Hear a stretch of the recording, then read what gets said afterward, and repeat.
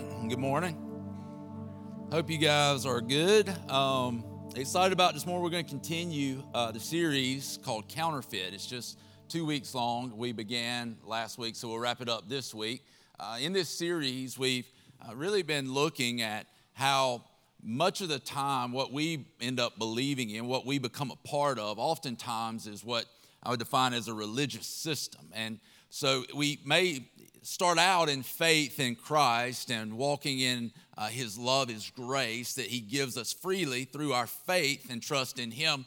But oftentimes we end up resorting back to works, what we can do, trying to make ourselves acceptable to God rather than realizing that it begins with God and His grace. His grace, His love changes us, and then out of what He does in us, He does His work through us, and ultimately He's glorified. And so it really begins and ends with God.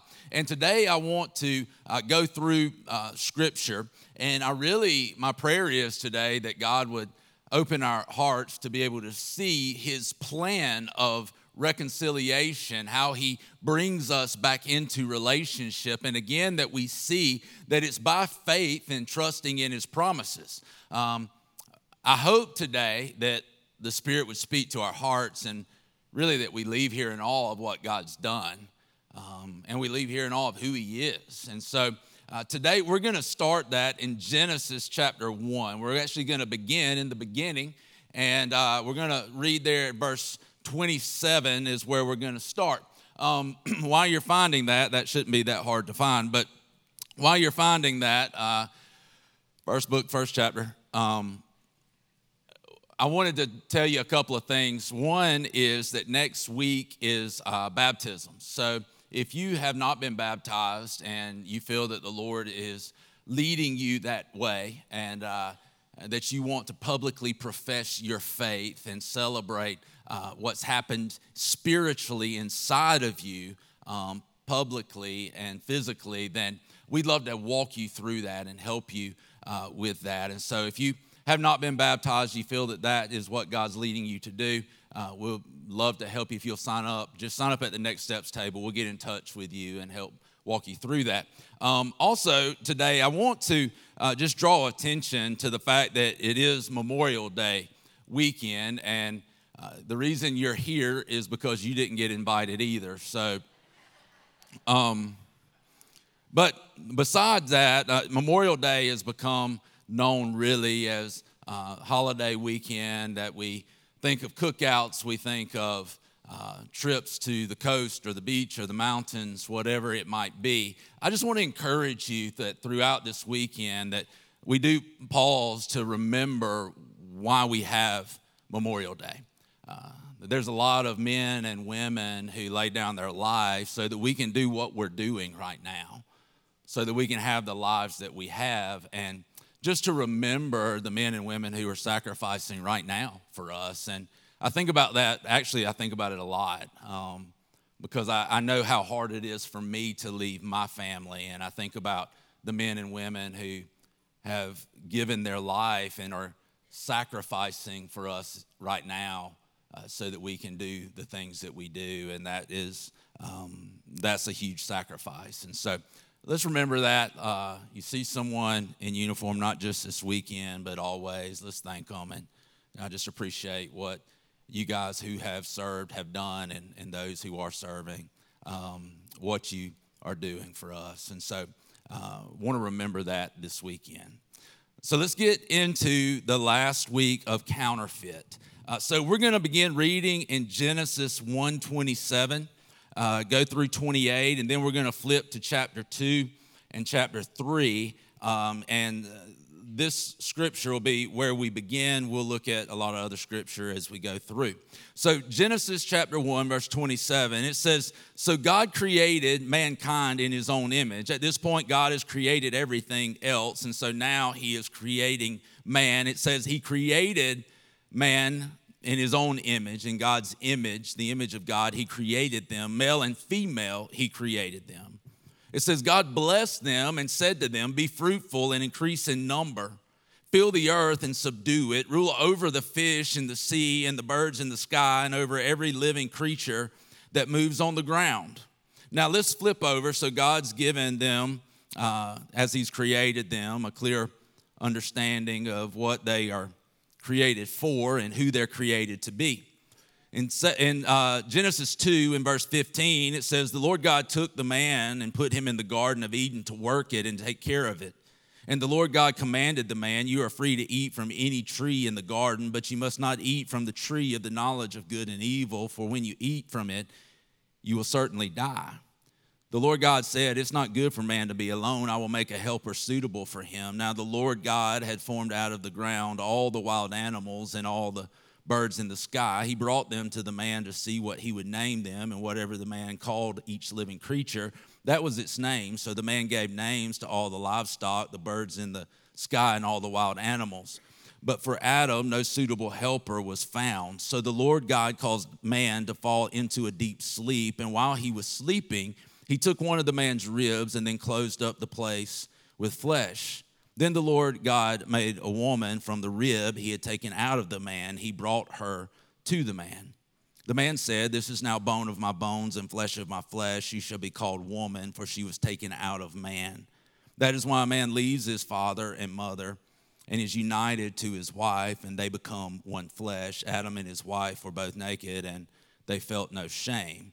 Now, chapter 3, I'm not going to read the whole chapter, but the serpent comes in, Adam and Eve are tempted. They, in a moment of doubting and trusting in what God was giving them and promised to give them, they recognize in this fruit, as the serpent points it out to them, that it's pleasing to the eye, that it's good for food, and that it's useful for gaining wisdom. And in this quest for wisdom and understanding and thinking perhaps God's holding something out on us, Eve takes the fruit, eats it, gives some to her husband. And then we pick up in verse 7. It says, the eyes of both of them were open, and they realized they were naked. So they sewed fig leaves together and made coverings for themselves. Then the man and his wife heard the sound of the Lord God as he was walking in the garden in the cool of the day. And they hid from the Lord God among the trees of the garden. But the Lord God called to the man, where are you? He answered, I heard you in the garden, and I was afraid because I was naked, so I hid. And he said, who told you that you were naked? Have you eaten from the tree that I commanded you not to eat from? The man said, the woman you put here with me, she gave me some of the fruit from the tree, and I ate it.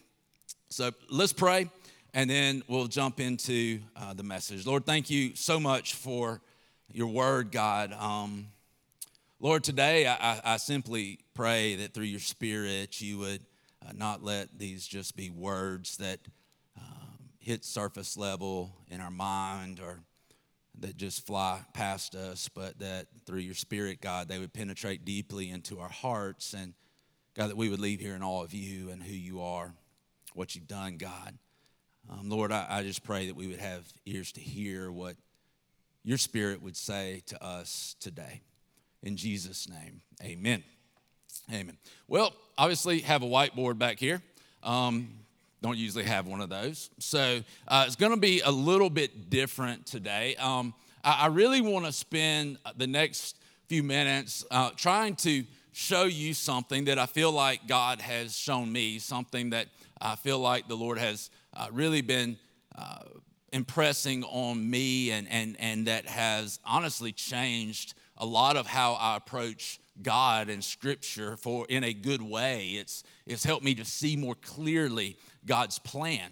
And so today I'm going to do some writing. My goal today is that we would see clearly God's plan of reconciliation, bringing us to himself, and that I leave here without black marker all over me. And so today what I want you to leave here and what I really want you to see is that the Bible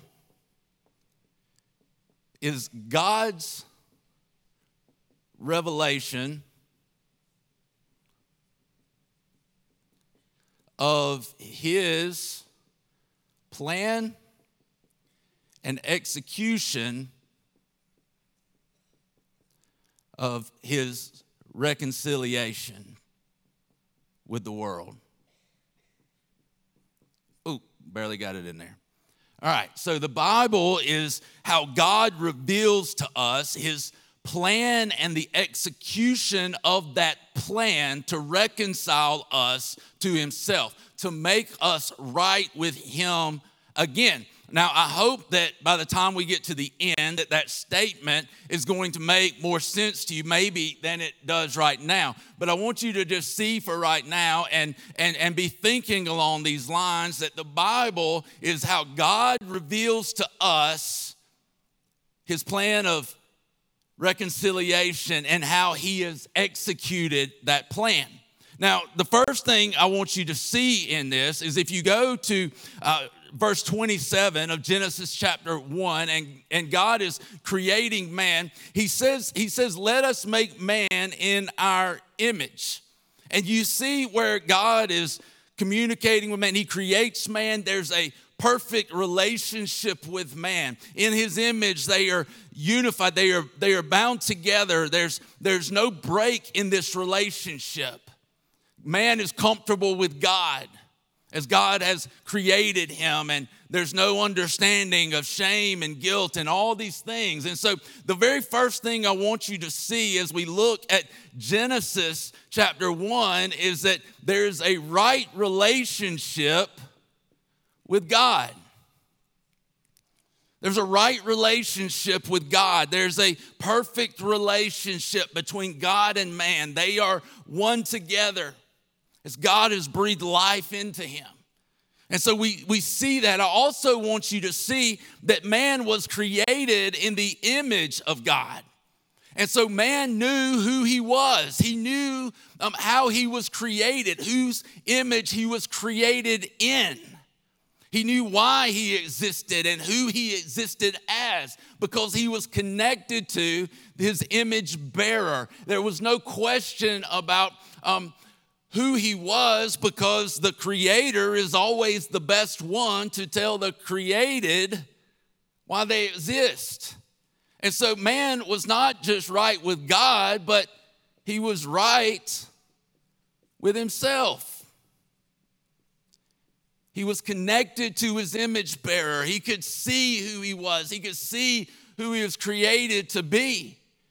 The third thing I want you to see in this, and you can see this if you look over in chapter 2, is that the man and the woman were one. They were in a relationship that was whole and healthy.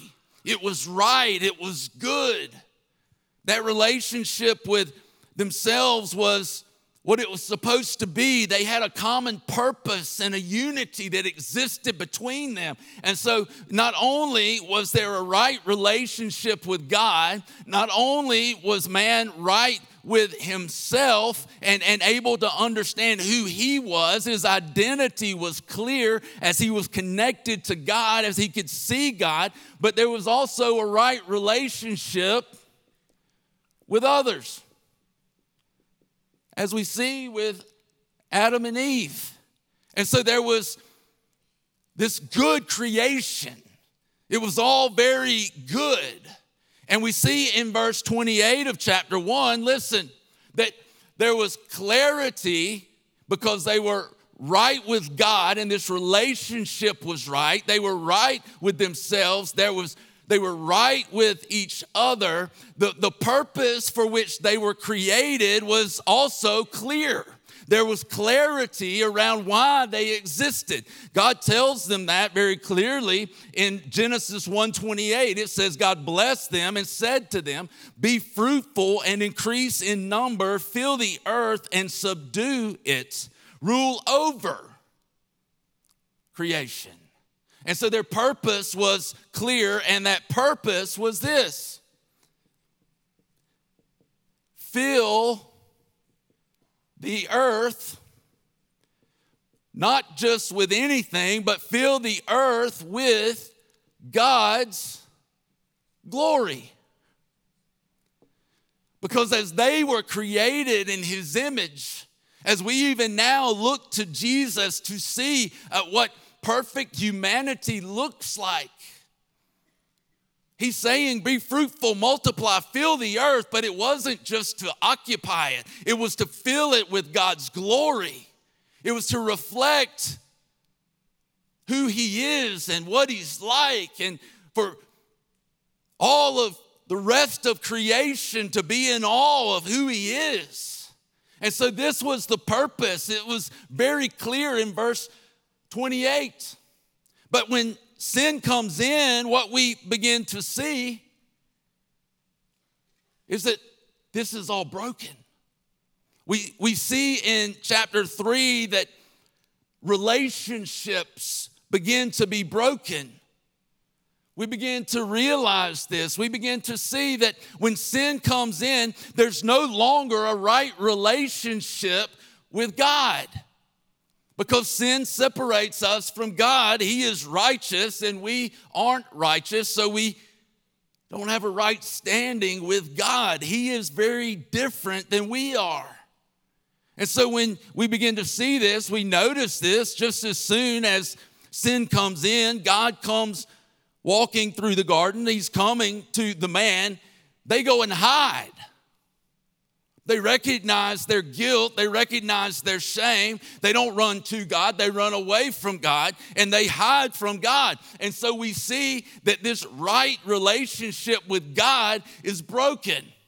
We also know this, that man and woman now, they recognize they're naked. They can't see clearly who they are. They feel the shame. They feel the guilt, and it begins to blur, mar, separate them from who they were created to be and what they and who they were designed to look like.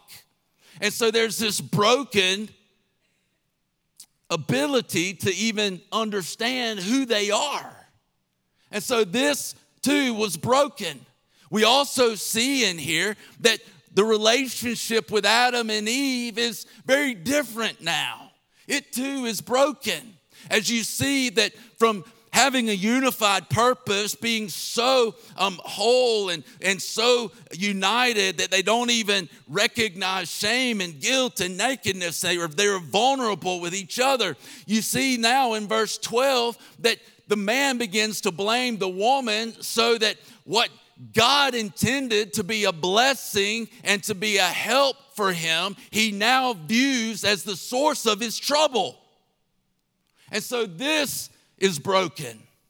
And it's important that we see this, that without a right relationship with God, without understanding who we are and who we were created to be, without a relationship with others, I want you to see this, I want you to get this, that the purpose for which we were created cannot be accomplished.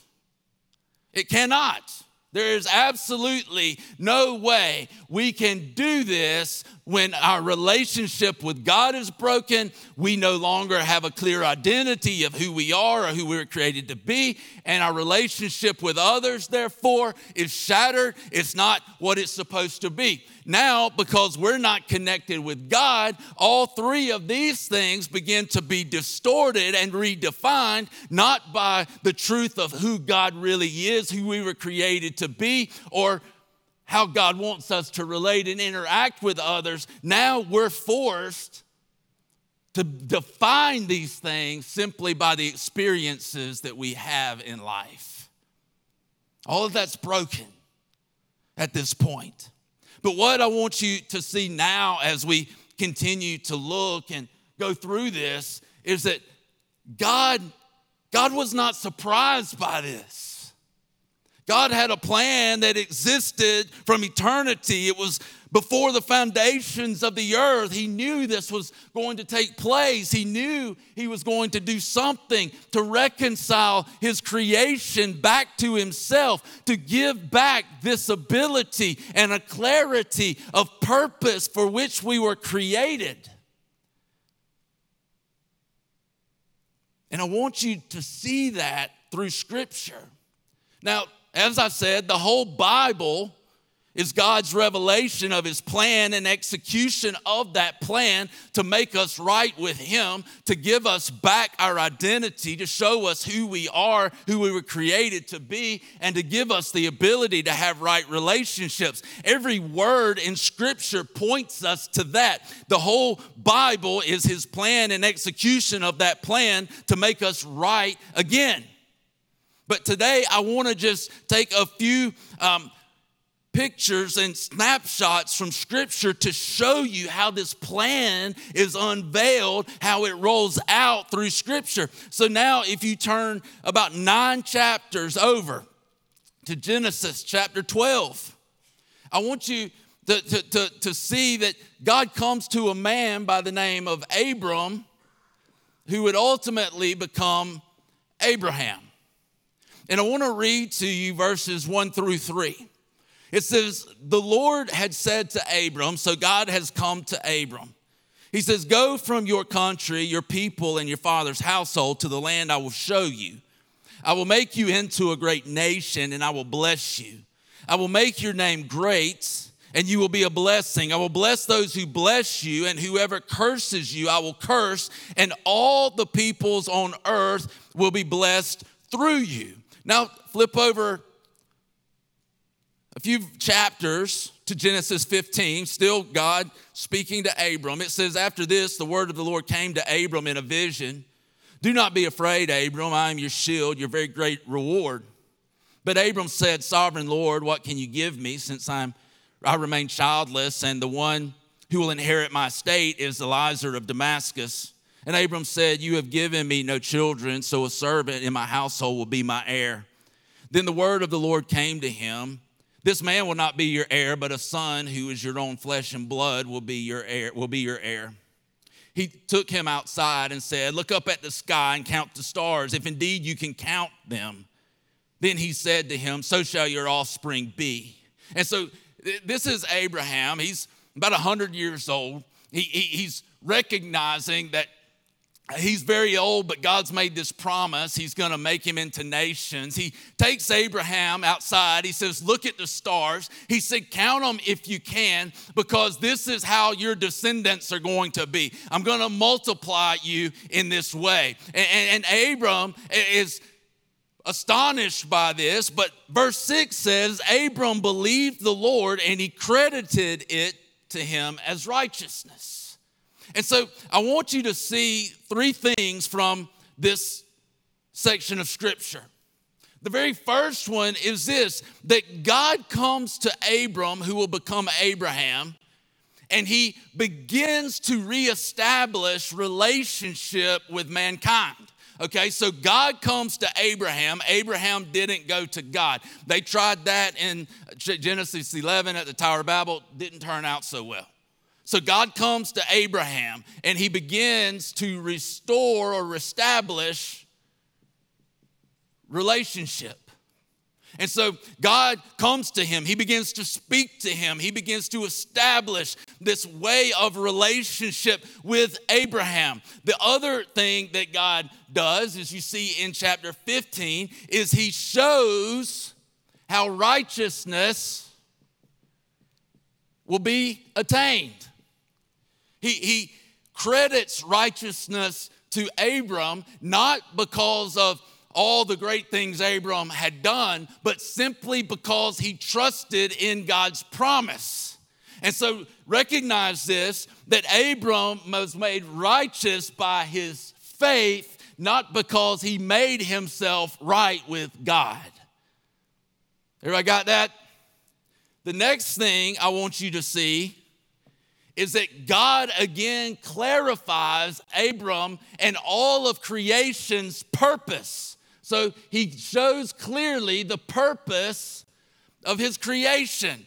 And he does that in Genesis 12:3 when he says, all the peoples on the earth will be blessed through you. And so there's something here that God is doing that is much bigger than Abram. It's for the whole world. But right now, what we see is that God has shown us that righteousness comes by faith. He's establishing a way of relationship, and he clarifies again his purpose to Abraham. All right, next, flip over one book. Go to Exodus chapter 19. Exodus chapter 19. So this is Abraham. God has come. He's made an agreement, a covenant, a promise to Abraham. Exodus 19, I want to begin in verse 3. This is God speaking to Moses. Moses is at Mount Sinai. It says, then Moses went up to God, and the Lord God called to him from the mountain and said, this is what you are to say to the descendants of Jacob and what you are to tell the people of Israel. In other words, these descendants that have come from Abraham that God has established relationship with as a special chosen people that he's going to use to bring forth Jesus the Messiah. He says, you yourselves have seen what I did to Egypt and how I carried you on eagle's wings and brought you to myself. Now, if you obey me fully and keep my covenant, then out of all nations you will be my treasured possession. Although the whole earth is mine, you will be for me a kingdom of priests and a holy nation. These are the words you are to speak to the Israelites. So Moses went back and summoned the elders of the people and set before them all the words the Lord had commanded him to speak. The people all responded together, we will do everything the Lord has said. So Moses brought their answer back to the Lord. And so now we have God communicating with his people through Moses. Now, after this, in chapter 20, God gives Moses the 10 commandments. After that, there are a lot of other commandments and things that they do that God has given them to do. Now, I want you to see in this that the first thing God is revealing as he gives the law or his commandments, as he begins to unfold all of that for them, is he's giving them a better understanding, a deeper understanding of his character and nature. Okay? Character and nature. He is revealing more of who he is. And two, he is showing them what righteousness looks like.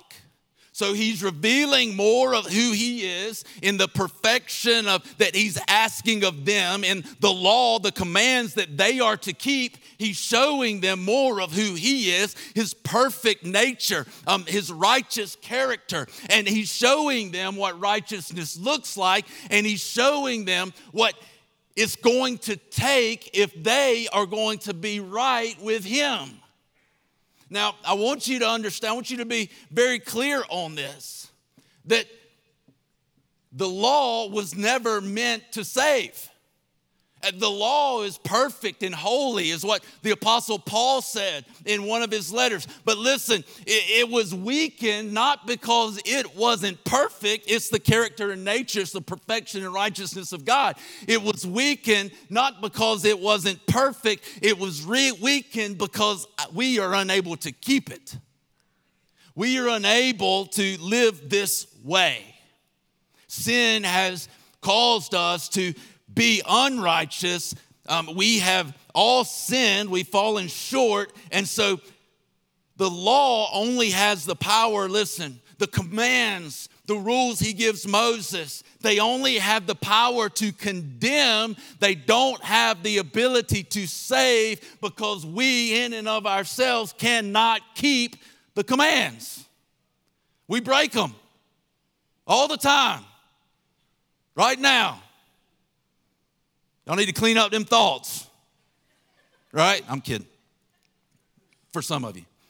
But it wasn't intended to save. It shows us the character and nature of God more deeply. It shows us what righteousness looks like. And see, here's the thing. When we see who he is and we see who we are in our sin, then we recognize, man, I am in bad shape. I am in a mess because I will never get this right on my own. And so the law that came and that has only got the power to condemn, that didn't stop there. It points us to the need to be saved. It points us to a need for a Savior.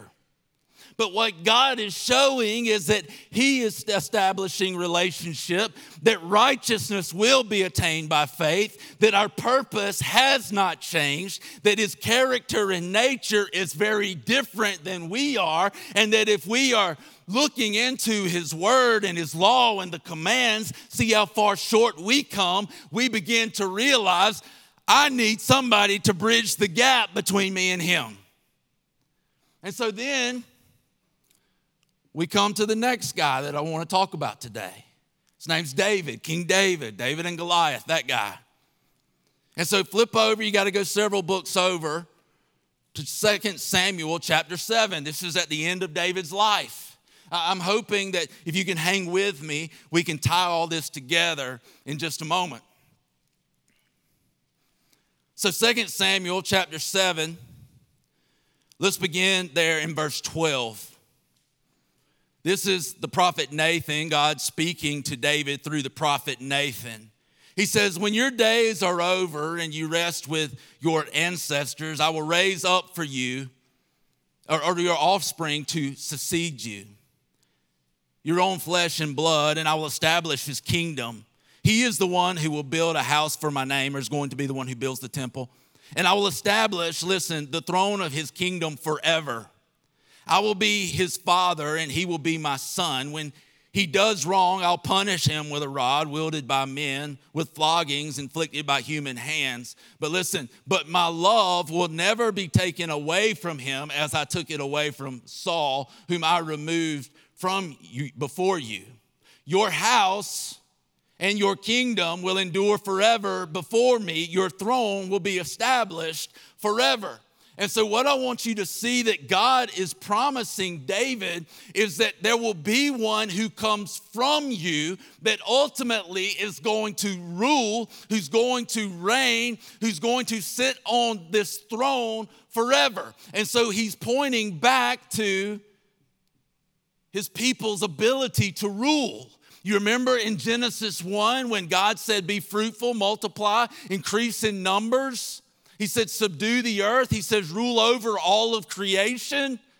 Well, this is what God is really coming back to. He has in mind not just a physical kingdom that's going to rule and reign. He has in mind complete dominion that sets us free to be able to fulfill the purpose for which we were created. That makes sense? So listen, the Bible talks about how Jesus has set us free. But listen, he set us free not to do our will, but to fulfill the purpose for which we were created. So that now I'm no longer bound by sin to live a certain way. I'm no longer bound by Satan to only be able to do things according to my old ways. But when I come to Jesus, I'm set free from sin. I'm set free from death. I'm set free from the grasp of Satan, so that now Jesus is sitting on the throne and he has given back his creation the ability to rule and to reign over creation, so that nothing can stop his church, nothing can stop his believer from fulfilling his purpose, which is to fill the earth with God's glory. And so through Jesus, he's come back, he's given this rule. And see, Jesus descended, he came from this line of David. That's what God is promising, is that there will be a king who sits on this throne forever. But I want you to notice something.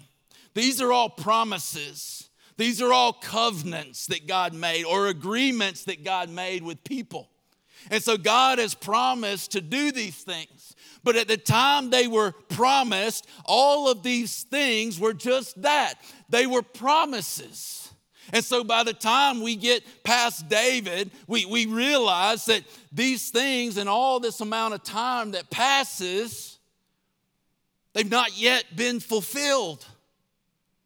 They're promises, but they've not yet been realized. And I want you to see, though, how all of these things were fulfilled in Christ, in Jesus. So that it's through Jesus that we see the fulfillment of these things, and we will see the perfect fulfillment once he comes and we rule and reign over earth. But right now, listen, this is what's so important.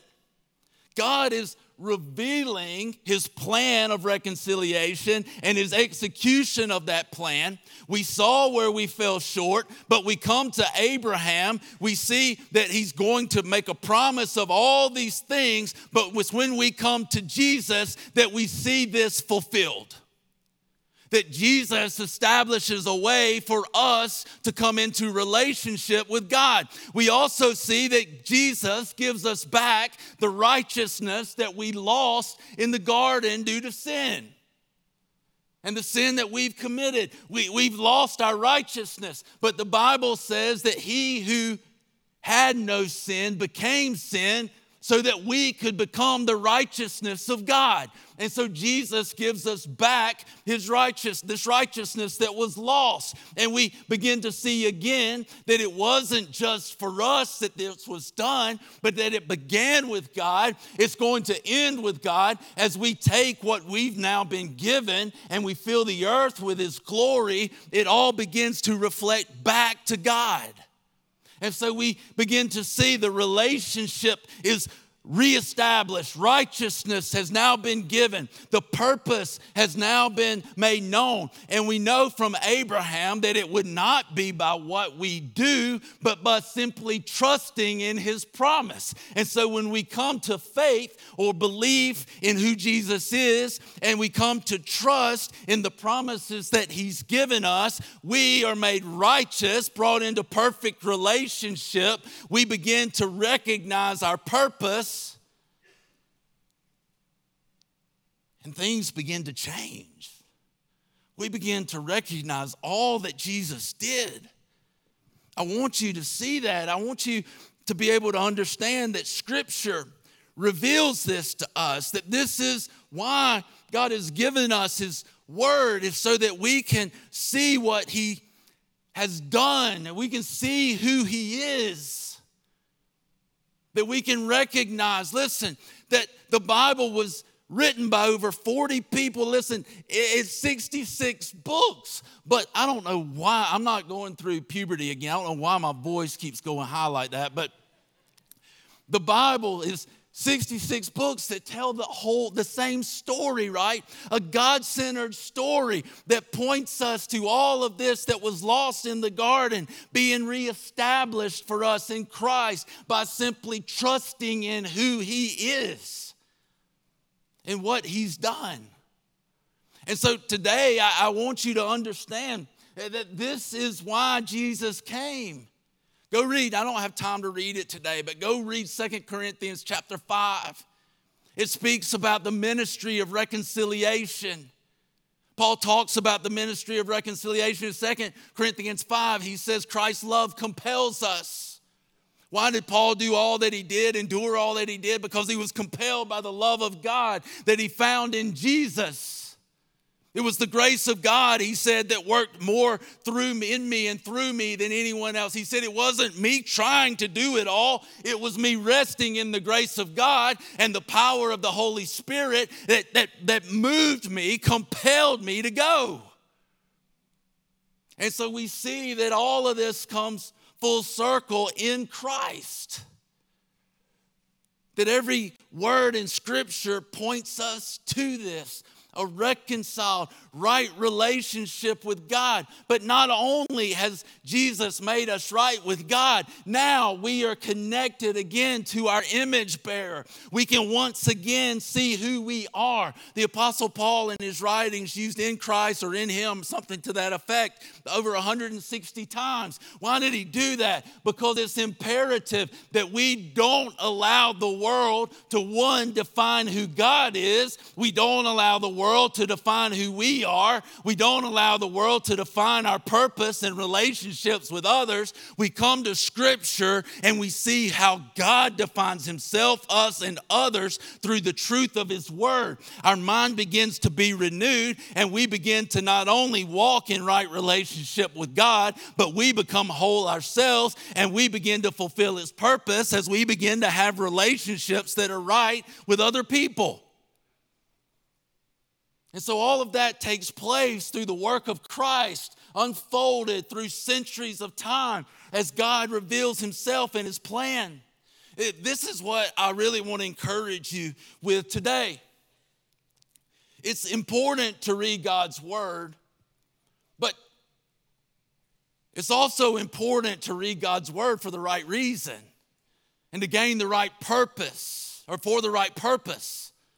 It's important. And I want to tell you, and I've mentioned these in messages in the previous weeks, but I want to write them up here. I want you to really remember them because this is what God is revealing to us in Scripture. And I really want you to ask 4 questions when you go to His Word. I want you to first ask this: how is God, or who is God revealing Himself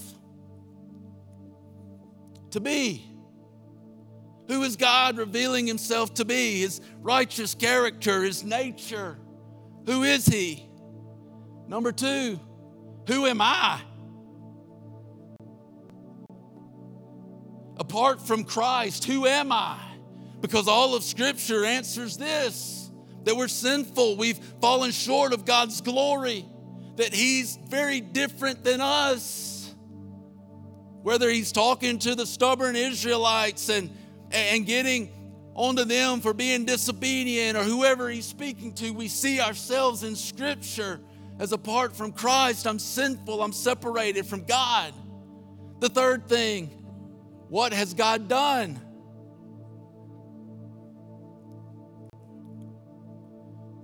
What's God done?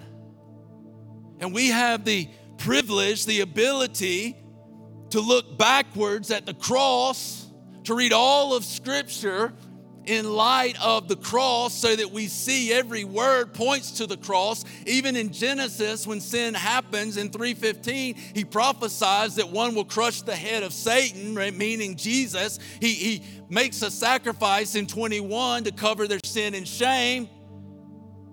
And all of that points us ultimately to the sacrificial system and what Jesus would ultimately do on the cross to give us back our ability to rule as He crushes the head of Satan and sets us free from his power. So what has God done? We look at the cross. We look at every word of Scripture pointing us to that. The last one, who have I become? And the Bible is 100% clear that when we come to trust in the promise of Christ and who He is, that we become the righteousness of God, no longer defined by experience or even our past, present, or future sin, but defined by the righteousness of Jesus. And we see who I am now in Christ. And this is so incredible. I want you to see that as we look at who God is and we see what God has done, it's number 1 and number 3. Those are the reasons why we worship Him. We see who He is. But listen, when God shows up at Mount Sinai with Moses, the Israelites fled. When Adam and Eve realized that God is there, they fled, they ran. But now, rather than who God is being something that draws us away, is someone who draws us to Him, because we also realize what God has done. And these two things are why we fall on our face before God, is because we recognize how other He is, how holy He is. We also recognize what He's done, so that now I can come to Him as perfect and holy as He is, and I worship Him for who He is and what He's done. Then when I see number 2 and number 4, it becomes my motivation. I look at this, look at what God's done.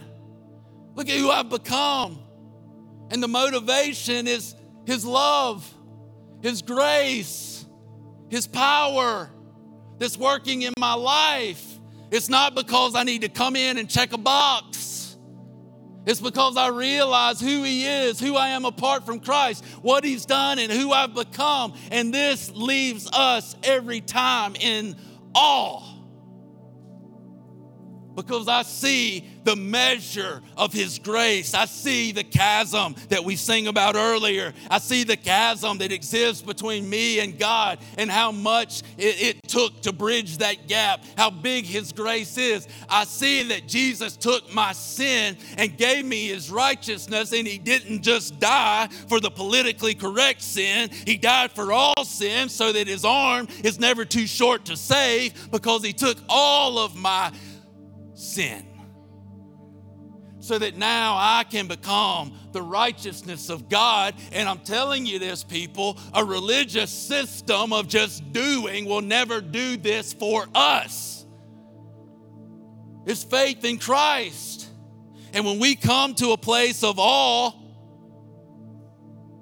and recognizing His love, and not just mentally saying He loves me, but realizing that this is an incredible, unbelievable almost understanding of what He's done. And His love begins to compel me. I begin to see then that this didn't start with me, and it does not end with me. So that it goes from God to me. This thing's trying to run from me. To the world, and back to God. Listen, sin begins with me. Grace begins with God.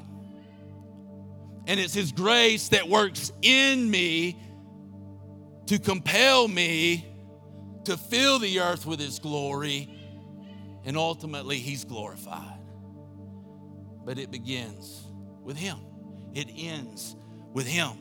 That is the message of the gospel. Listen, the gospel didn't start in a manger in Bethlehem. The gospel didn't end with the resurrection of Christ. The gospel started in Genesis 1:1, and it goes all the way through to Revelation 21. It's all the gospel. It's all the story of God, a God-centered story where it begins with Him, it ends with Him. And in between, we are left in awe of His love and grace that can save a sinner like me. And this is what I want you to see. When we see these four things, clarity once again comes. Purpose once again comes to us. We begin to see it clearly. But listen, it has to happen in this order. Listen, I'm right with God, and in that relationship, I clearly begin to see who I am in Christ. I begin to walk in His grace, receiving His love and walking in it. And then I'm able to have healthy relationships with other people. But if we just go from God to what I'm supposed to do, and we bypass this fact that I have to be strengthened, I have to be compelled by the love of God, I consistently need to see these things and be left in awe of God. And we come to hear that's just the religious system telling us what to do, and we're just empty people doing what God says that doesn't fulfill us. And so it's got to happen in this order.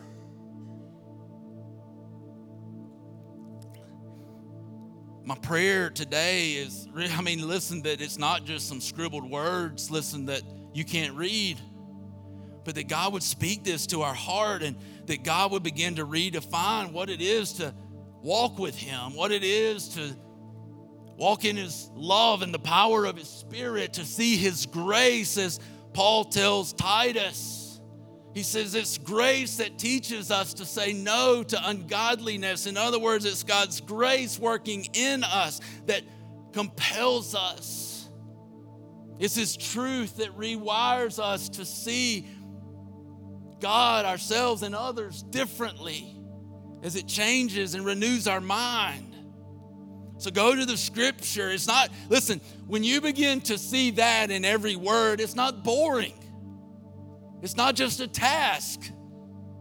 It's in awe. I was in my office between services, and I just looked back at Genesis 11. I was looking at the Tower of Babel. I was looking at Noah and the flood, and through it all, I could see those four questions. And again, I was amazed at this plan and the execution of this plan. And that's my heart for you. And listen, if you haven't come to a place of trusting in Jesus to bridge that gap, and maybe it's always been about a religious system and works, then today you can do that. I want to pray for all of us today that our eyes would be open to see this and to see the truth of the gospel. If today you say that for the first time I'm taking a step of faith, I'm going to, by faith, receive what Jesus has done for me. I want to receive him and this relationship and right relationship with himself. I want to come to wholeness in him. I want to be used to fulfill the purpose for which I was created. And listen, when I'm praying, I'm going to ask you to stand to your feet, remain standing. We want to celebrate with you this going from spiritual death to spiritual life. And so I want to pray. If today you say, I want by faith to receive this promise that Jesus has given, then you stand to your feet and please remain standing. God, thank you so much for your word. God, I pray that we would have eyes, God, that we'd have eyes to see and ears to hear. God, that you would help us to know you, God, more and more, not to walk in just head knowledge, but that we would walk in heart knowledge of who you are. God, thank you so much for what you've done, but who you are also, God. Just give us ears to hear what you would say to us. In Jesus' name we pray. Amen. Amen. Hey, God bless you. If today you're making a decision for Christ, you're accepting him by faith, I'm going to ask you that you would come up here and let us just talk with you for just a moment. We want to help you take your next step if today that would be your decision. If some of our prayer team would come down as well. God bless you guys. Have a great rest of the weekend.